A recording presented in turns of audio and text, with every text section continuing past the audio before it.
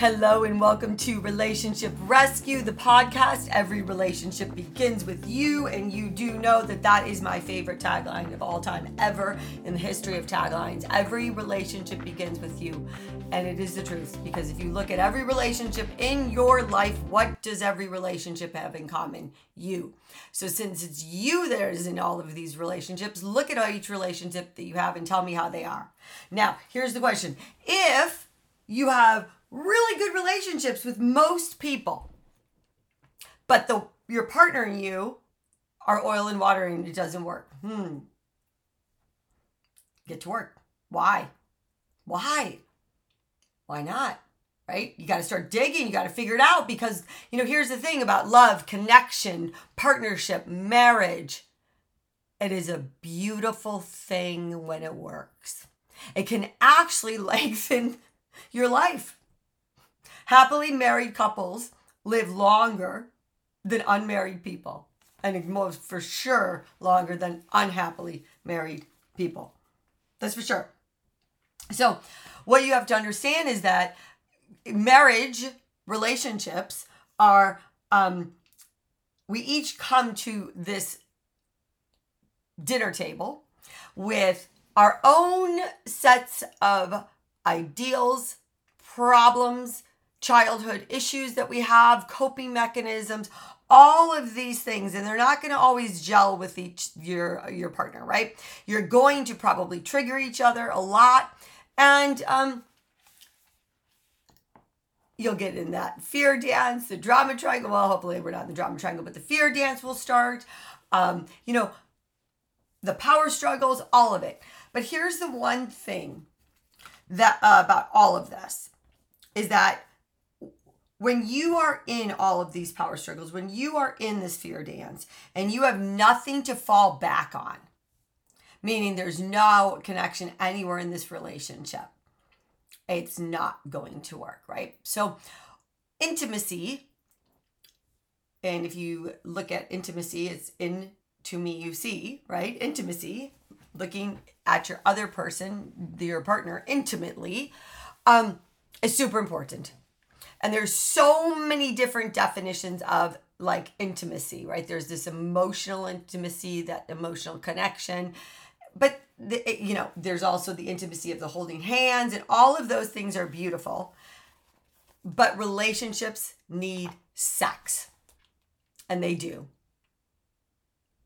Sex is the most intimate thing you can do. Now, as I've said this long ago, women don't want sex if they don't feel emotionally connected, and sex makes men feel emotionally connected. So when your relationship is in trouble, that doesn't work very well. But you know what? That is a very black and white way of looking at it, isn't it? Isn't that really black and white? There's no gray area there. There's no room for okay, what's some compromise? Where can we open up? Let's look at why we are not intimate sexually, because there's so many reasons why there is not sexual intimacy. And yeah, there could be just not sexually attracted, but why are you no longer sexually attracted? And don't please say to me, well, my wife or husband gained a lot of weight, blah, blah, blah. Okay, I want to get down into real, not that that's not real. Okay, but I want to start getting into different ways people express themselves. And the intimacy begins in a relationship when we basically start choosing each other again and again and again, right? And we basically are creating our own little community here. But as we create this community together, as we keep choosing each other again and again, and we move into each other with each other, we start seeing some of the differences between us, right?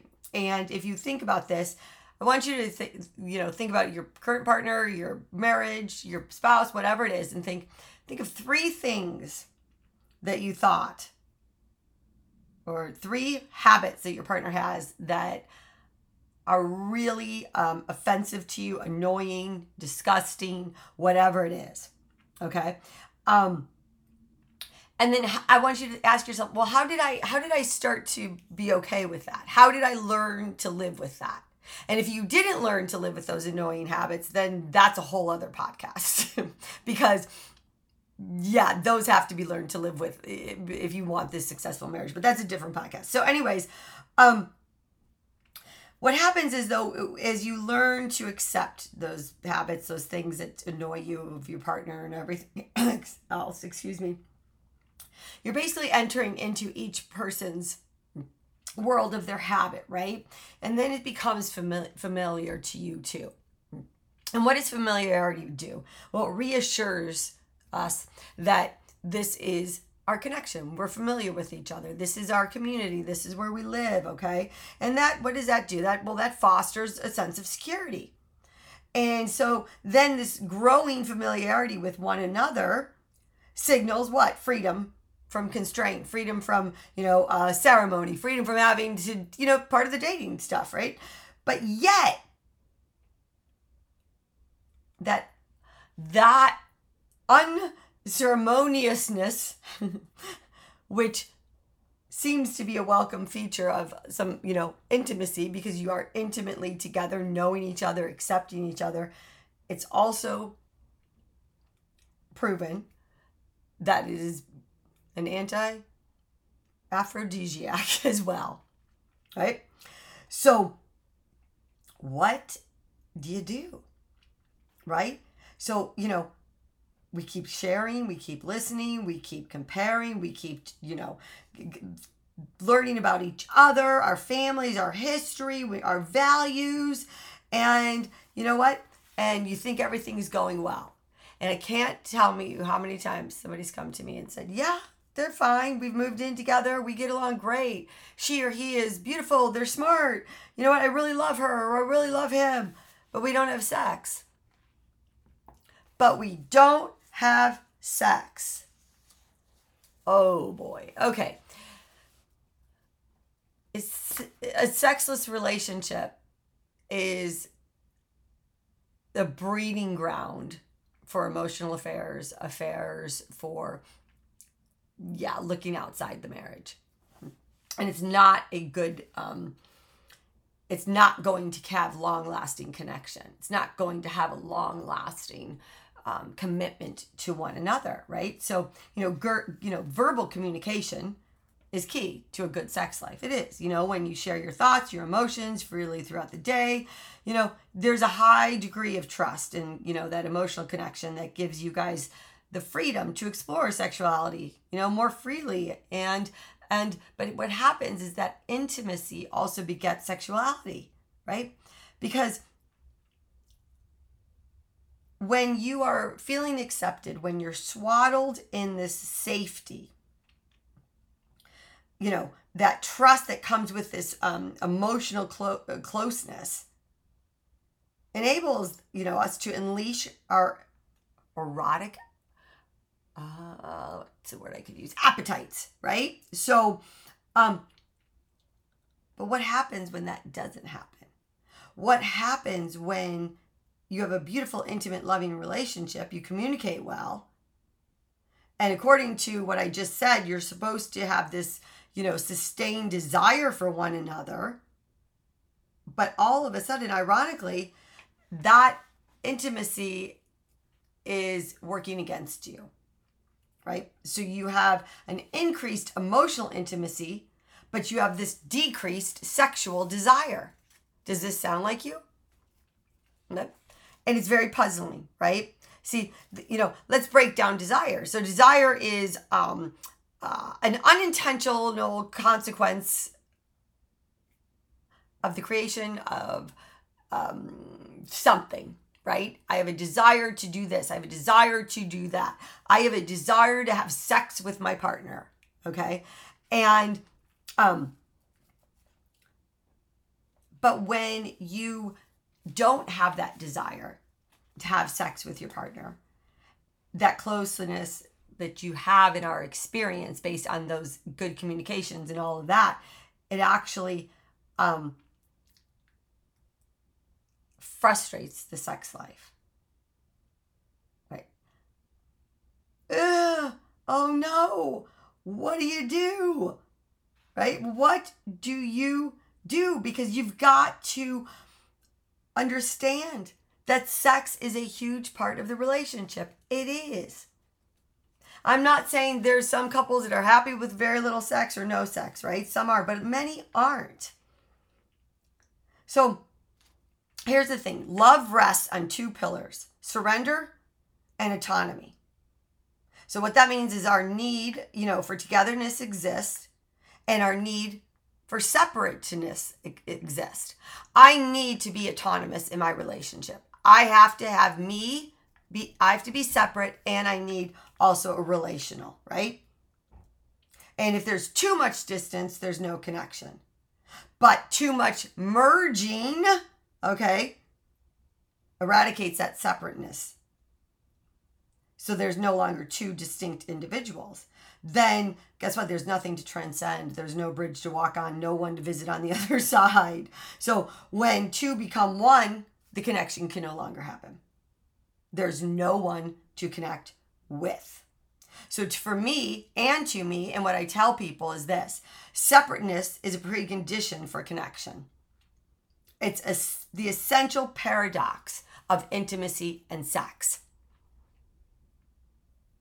So if you don't have anything outside of your marriage or relationship, that means you're not autonomous. And you're not separate. You just want to be connected and meshed with your partner all the time. And that doesn't lead to a sexual desire, right? So it's this dual need for connection and independence, that how do we find this, basically delicate balance? How do we find that balance? So our need for closeness is basic as our need for food, okay? And but we want closeness, but not so much that we feel trapped by it. So I'm going to say that again.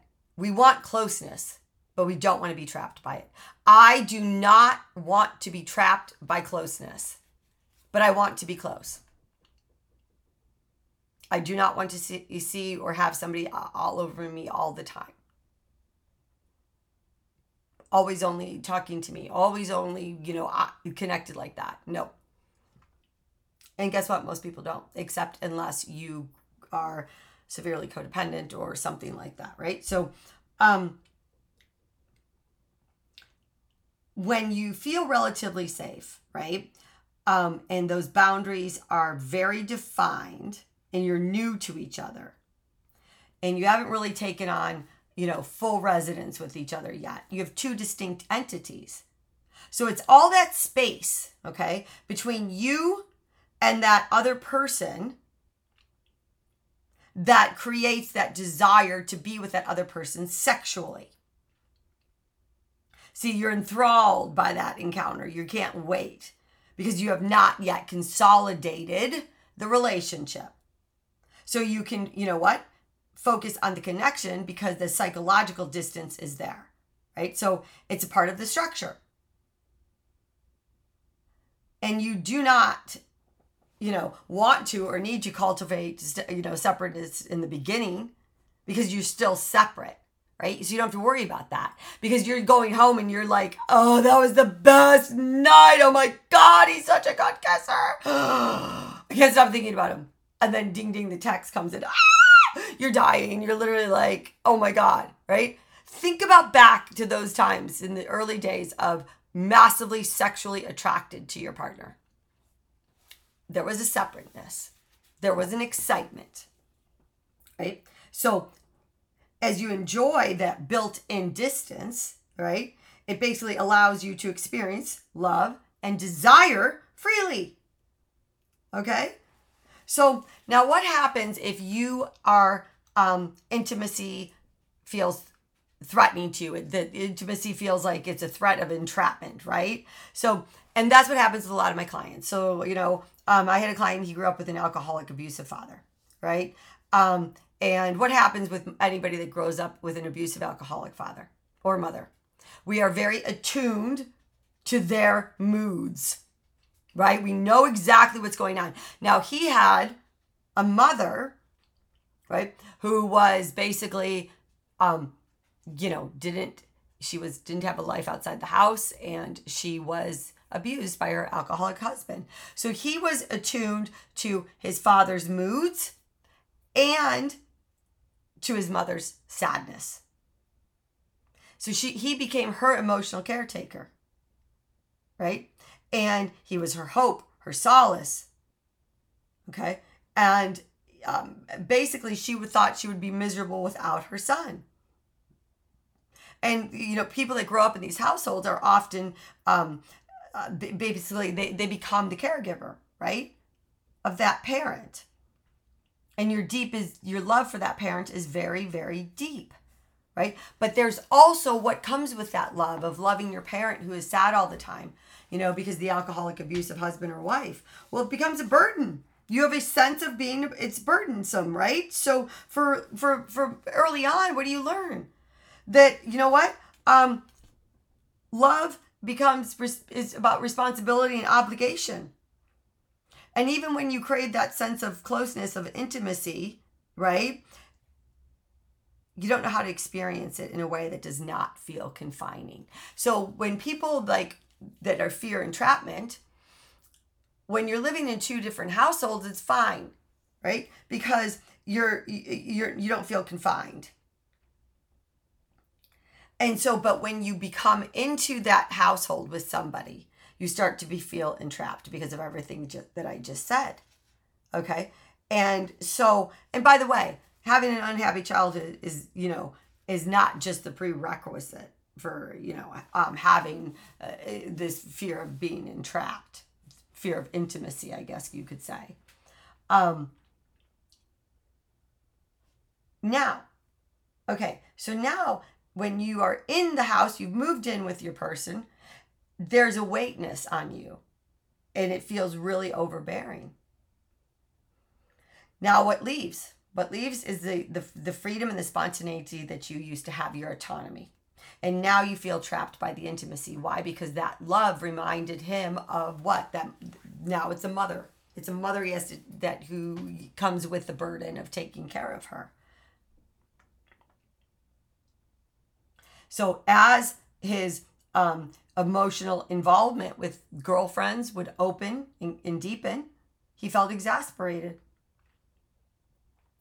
And the more he cared about them, the less he lusted after them. So it's this predicament of erotic shutdowns. Basically that's not working very well down there, right? Well, why? Because there's a mental block for him. It feels heavy.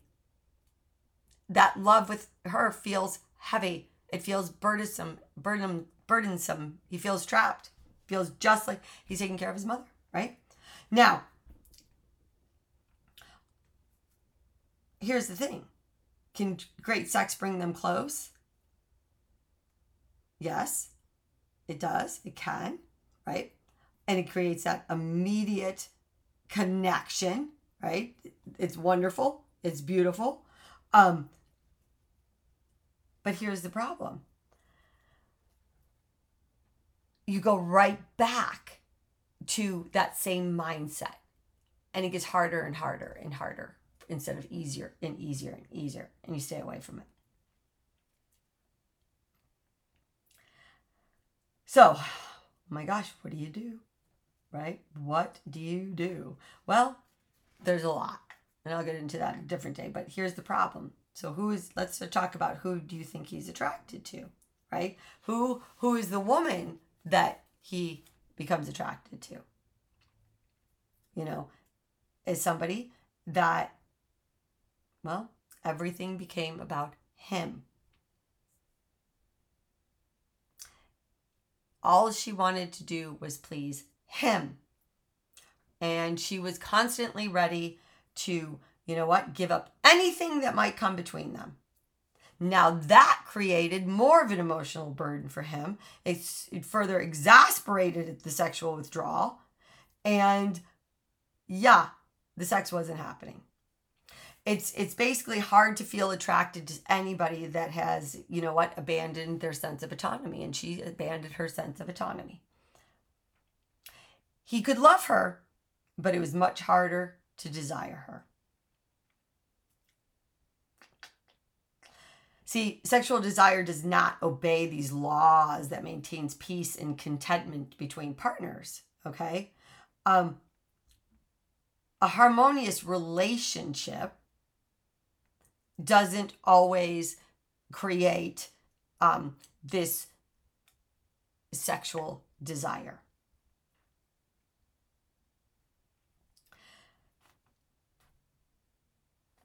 What I want you to understand is that what do you think I let me go back. What do you think I would have done with these guys? What do you think I would have done? Right? Okay. What do you think it would have been? Well, one, obviously you know this. I'll just to give a little bit of a quick synopsis here. She needed to get her own life. She needed to become autonomous, but he also needed to relieve the burden of his past childhood. And by the way, yes, she had a lot of codependency in there. And so, of course, they each had to heal that. But I see this same scenario over and over with other people that don't have those exact their wound mates, right? There's trauma bonding there. And the most important thing I can tell you right now today, what I want you to understand is a sexual desire and intimacy are two different things, and you need both in the relationship. You need both. And if you have a relationship where it's only relational and there's no open space in between the two of you to come together and sexually desire each other lustfully, you're in trouble. Especially if there's any childhood trauma and wounding attached to it. So what that means is you have to learn how to be autonomous and relational. And what do I always tell people? What's self-love? It's meaning I love myself so much. I can take care of myself. I don't need anybody for anything. I can give myself everything I need. I want you in my life. Not because I need you, because I love you and I desire you, but I have my own shit going on. And when we come together, oh boy, it is going to be good. But I need my own life. And people that want to know what self-love is, there you go. There's a million different ways I could explain it. You know your worth, blah, blah. But basically it's this. You meet all of your needs and you need nobody else to meet them. But you desire another person because you want that connection. And so then, and only then, can there be this sexual desire between the two people. Two autonomous people that have given themselves what they need. They don't need the other, but when they come together, they supply the other one with love and passion and empathy and compassion, and then they also have that autonomous life. That's the real deal. More good stuff coming up here on Relationship Rescue, the podcast. Every relationship begins with you. So many good things. The month of May is going to be fabulous because we are talking literally, this is the month of sex. We're talking sex and we're talking affairs the next 2 months. Actually, May and June. Sex, affairs, intimacy. Sex, affairs, intimacy. Intimacy, affairs, sex, affairs, intimacy. Sex, affairs, sex, intimacy. Woo! Until next time. Hey, oh, by the way, start today. Healing through journaling. I just had somebody write me and they said they just finished and they're like, oh, Heather, oh my God. You want to call the right person in? Then start healing through journaling. The link to register, learn more, and start today is in the show notes. Until next time. Bye.